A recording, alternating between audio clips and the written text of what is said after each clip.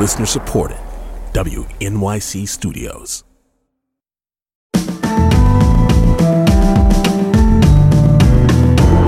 From WNYC Studios, it's Brian Lehrer, a daily politics podcast.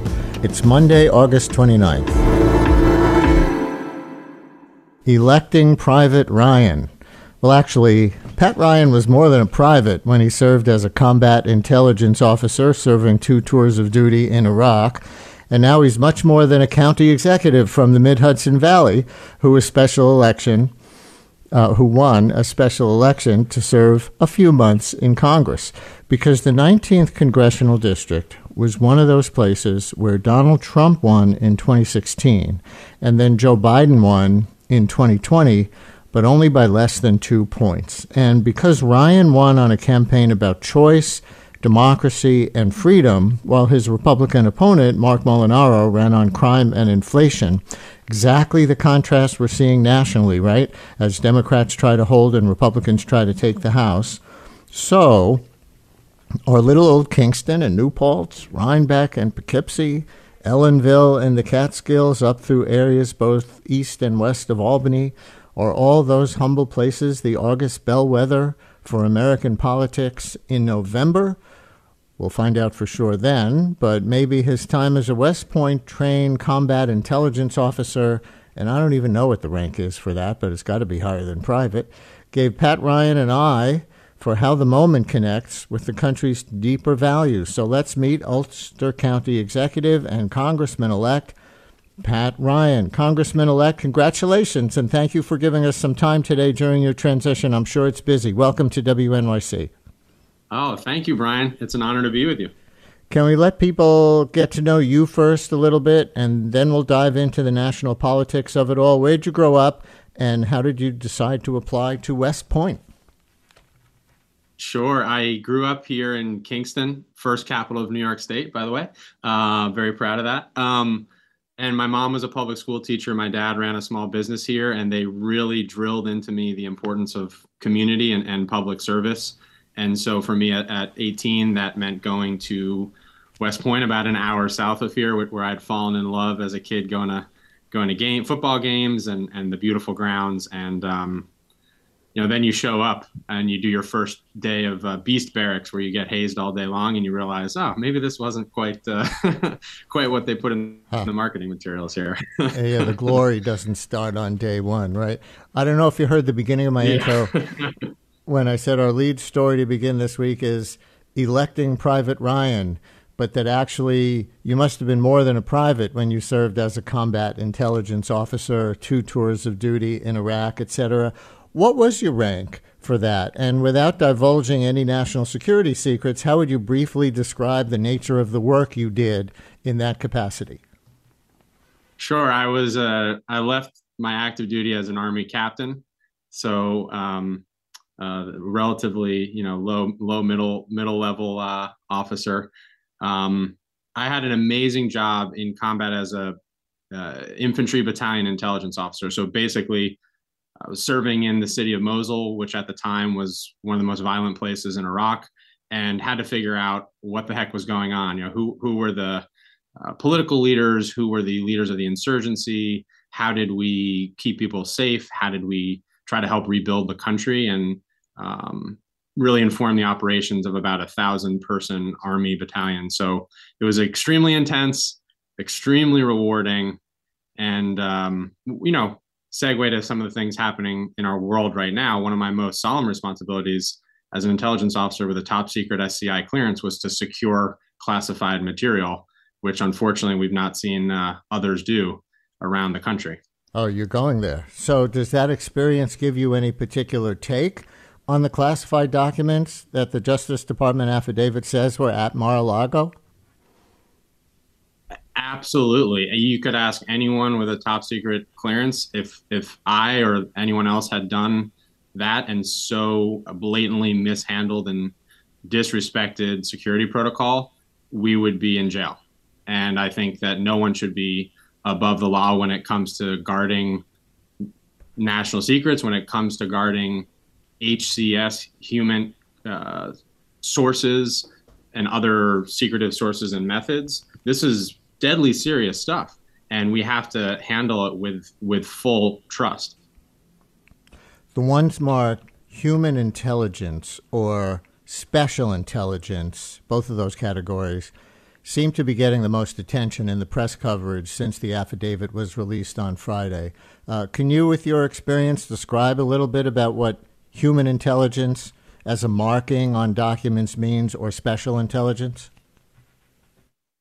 Sure. HCS is basically a very highly classified compartment of intelligence where you're protecting an individual human who's almost certainly put their life at risk to divulge very secretive information. So leaking of that in many cases can result in that person losing their life or being targeted, by the country that they're essentially divulging the information from. So that is extremely sensitive stuff. And SI generally refers to signals intelligence. And again, some of our most sophisticated and highly protected ways to gather information about adversaries and keep our country safe. So to have that just lying around, it's just unbelievable to anyone who's dealt with this sort of information and intelligence before. A listener tweets addressing me, I have not heard you or anyone else ask the question, what was Trump's motive to steal all those classified documents? I don't know if steal is exactly right, but he took them. What did he plan to do with them? And truth is, I have asked that question, and I've heard others ask it as well, but I haven't heard anybody come up with an actual plausible theory. Do you have one? That's one I try to not get ahead of myself and speculate on what might be going on in the former president's head. That seems like a pretty dark and scary place to go. I'll just say I think the fact that the Espionage Act was part of the justification of the affidavit is not an accident, and that's something that really needs to be looked deeply at, and I'm sure that folks are looking at that now. And as we continue to do your bio a little bit and introduce you to people, I see you got a master's degree in security studies from Georgetown with a concentration in terrorism and sub-state violence, and you ran a tech company called Prescient, am I saying that right? Analytics, like Prescient, but with an A, that sold tech solutions to national security, intelligence, and homeland defense customers, as your bio page there described it.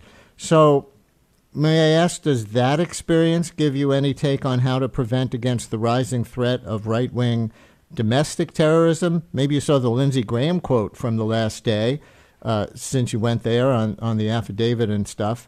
Lindsey Graham said, there'll be riots in the streets if Trump is prosecuted for possession of classified documents after Hillary Clinton wasn't. And we see the threats now against FBI agents and Election Day poll workers and other things that, as you well know, have been reported in the news. So does your experience in grad school or in the field give you any take on how to prevent against the rising threat of domestic terrorism? Well, I think if we zoom out, we have to realize, and I think more and more people are, we are at an extremely delicate, dangerous moment for our democracy. And so much of the campaign here, this special election, was about explicitly calling that out and saying, when fundamental freedoms like abortion access and the right for a woman and a person to choose what to do with their body in such an important healthcare decision, when those are ripped away, it's part of a broader set of multi-front threats and challenges to our democracy, including as well under that umbrella, threats to voting rights, increased toxicity and far-right extremist nationalist ideology. All of this is brewing at the same time and coming together at the same time that, by the way, we're putting more deadly assault weapons, the same weapons I carried in combat, onto our streets. And so it really is, it's so much of the reason why I wanted to run and seek this office is that I love this country. I mean, I love our democracy, and it is so fragile and so delicate right now. And we need people that believe in it to get in here and figure out how do we sort this all out. And I think what we saw in the outcome of this special election here up in the Hudson Valley was people see that happening. people understand what's at stake. We certainly centered choice and freedom in the race as it related to abortion rights, but is much broader than that. And I think people are smart and they get what's happening, and that if we don't get back in the fight and really fight for our democracy, we're in real trouble. Chris in Delaware County, you're on WNYC. Hi, Chris. Hey, and congrats, Congressman-elect. Thank you. I'm calling from rural Delaware County, where Democrats love to lose. I'm wondering if you have any ideas on how we could improve our messaging, because when I talk to my conservative neighbors, oftentimes they articulate progressive needs. Yeah, exactly right. And you definitely get it on the ground there in Delaware County. I think so much of what we need to do, and it's really, really hard work, is, to your point, remind people of the values that we share in common. And I did talk an awful lot, and will continue to talk about freedom as an overarching umbrella, not just in terms of abortion rights, but we talked a lot about the economic inequities and the economic injustices happening in rural areas like ours. Our second big TV ad, which got a lot less coverage than the first, was actually talking about how our local utility here has been consistently ripping off customers, misbilling them orders of magnitude higher bills than they should at a time where people feel so much economic pain and pressure. So I think a lot of what we need to talk about is the fact that at the same time that the biggest companies in our country are making record-breaking profits, millions of people are sitting around the table figuring out how to pay utility bills, how to pay for gas at the pumps, how to put food on the table, healthcare costs, and their own taxes, while those big corporations are paying no taxes. And so to see federal legislation like the Inflation Reduction Act that addresses all of that gives us a lot more ammunition to talk about how we're delivering. And I think that as long as we talk about it under the framework of sort of freeing that weight that people feel on their shoulders, that's not a partisan thing at all. That's what 99% of people in this country are feeling right now. Chris, thank you for your call from Delaware County, southwest of Albany. For people who don't know where that is, kind of Oneonta to west of Woodstock, sort of around there. Your guiding messages in the congressional special election campaign were about what you've called freedom, choice, and democracy. I think we know what choice refers to right now, and more or less we know what democracy refers to, though I think we don't always.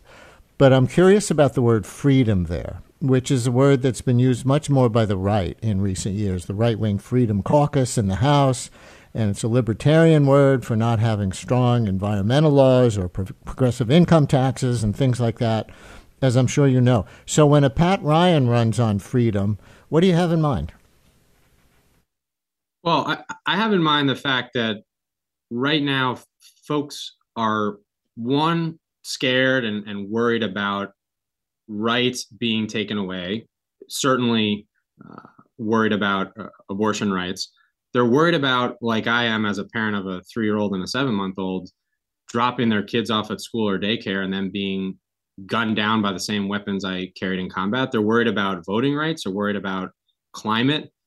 So much of what I mean by freedom is we need to take those worries and pressures away, both those existential worries I talked about, but especially the worries at the kitchen table. And it really has to be a 1-2 sort of combo of, we're standing up to fight to protect your fundamental rights, and at the same time, we are providing you relief.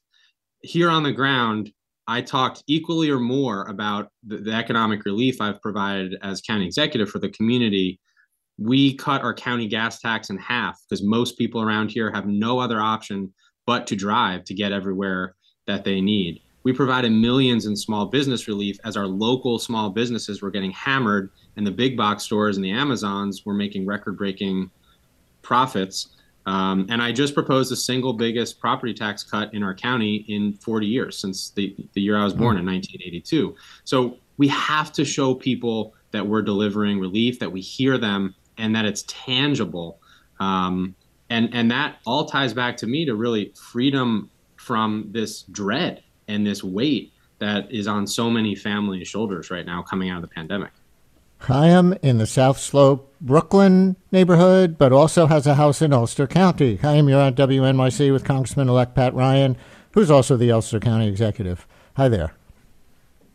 Hello, Brian. I'm a serial caller and proud one. We have a place in Arkville, outside of, in the very western corner of Ulster County. And full disclosure, I'm a climate activist working with NYSERDA on a program to retrofit buildings in Brooklyn. I would like to hear if you have some ideas to join together the rural and Hudson Valley areas with the city for climate progress. A lot of issues there, but I wonder if you have any ideas. Absolutely, and we've been doing a lot of this work already. As you probably know, the Hudson Valley has been at the forefront of climate and environment for a long time. One of the things that we've done a lot of work on at the county level is actually a major building retrofit program where we used, again, our federal COVID relief funds to set up a pool of several $1 million for those that probably otherwise wouldn't be able to afford to do so, to retrofit their homes, to improve energy efficiency, bring down their utility costs, and add significant home equity value. So that's one area where we're doing a lot of work on building emissions and really economic and environmental justice. The other area that we've done a lot is actually in our transportation system. Ulster County alone, where I'm the county executive, is the size of Rhode Island. This congressional district, the 19th, is the size of Massachusetts and Rhode Island put together. And the only way for a lot of people to get around is a good public transit system. I'm really proud that we actually put our first 3 fully electric buses on the road this year in Ulster County, one of the first in the country to get our fleet electrified. That would be transportation emissions in rural parts of the country are the single biggest emitter, ahead of even buildings in more urban areas. So bringing down emissions there, particularly around public transit, is a huge opportunity where I think we have a lot more work that we can do, especially with access to some of the bipartisan infrastructure bill funds, which will flow into our sort of transit sectors here across the state and across the country. Keep calling us. People used to only identify themselves as first-time callers if they were calling for the. Now they say, I'm a second-time caller. I'm a serial caller. That guy said, keep calling us. I know we have 1 minute left before you got to go. I'll give it to a listener via Twitter who asks, I'm a resident of Congressman-elect Ryan's current and next district. Can Pat give a quick 101 on how he's not moving anywhere, but thanks to redistricting, will be running in the 18th in November instead of the 19th? So you want to do 60 seconds on the race that you now have to run immediately after winning your last one? Yes, congratulations on win. Now you get to do it again, which we're excited to do. Yes, New York redistricting was certainly a bumpy, as I'm sure you've covered, Brian, on your program. The fact that although my family and I are not moving, we are going to be in a newly numbered district can be a little bit confusing. But I'm really proud to be running and serving in a place where I was literally born and raised, where I graduated high school, where I graduated West Point, which is now in the new 18th, and where we're raising our family. We live in Gardner, which is a little town right outside of New Paltz. And look, the stakes in this race in November are actually even higher, I believe, than the special election that we just won. My opponent in this race has literally cheered on insurrectionists. He's taking campaign contributions from traitors like Rudy Giuliani. He's sort of refused to call out Proud Boys and Oath Keepers who have active chapters here in our community that are supporters of his campaign. He's stood by and watched kids get gunned down and maintain an A+ rating from the NRA. And he is avowedly championed and cheered the Roe being ripped away, and literally thinks that doctors and healthcare providers helping victims of rape and incest should be criminalized. So that is the nature of the insidious extremist threat in the Republican Party. And we have to take that on in November. We have to win. And I'm confident that we can, but we need everybody's help, and we need to raise awareness of the stakes.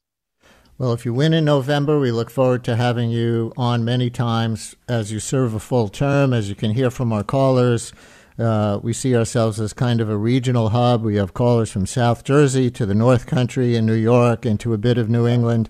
And so you're right in the middle of all that. And we look forward to talking to you again if you win. Thanks so much, Brian. Appreciate you having me.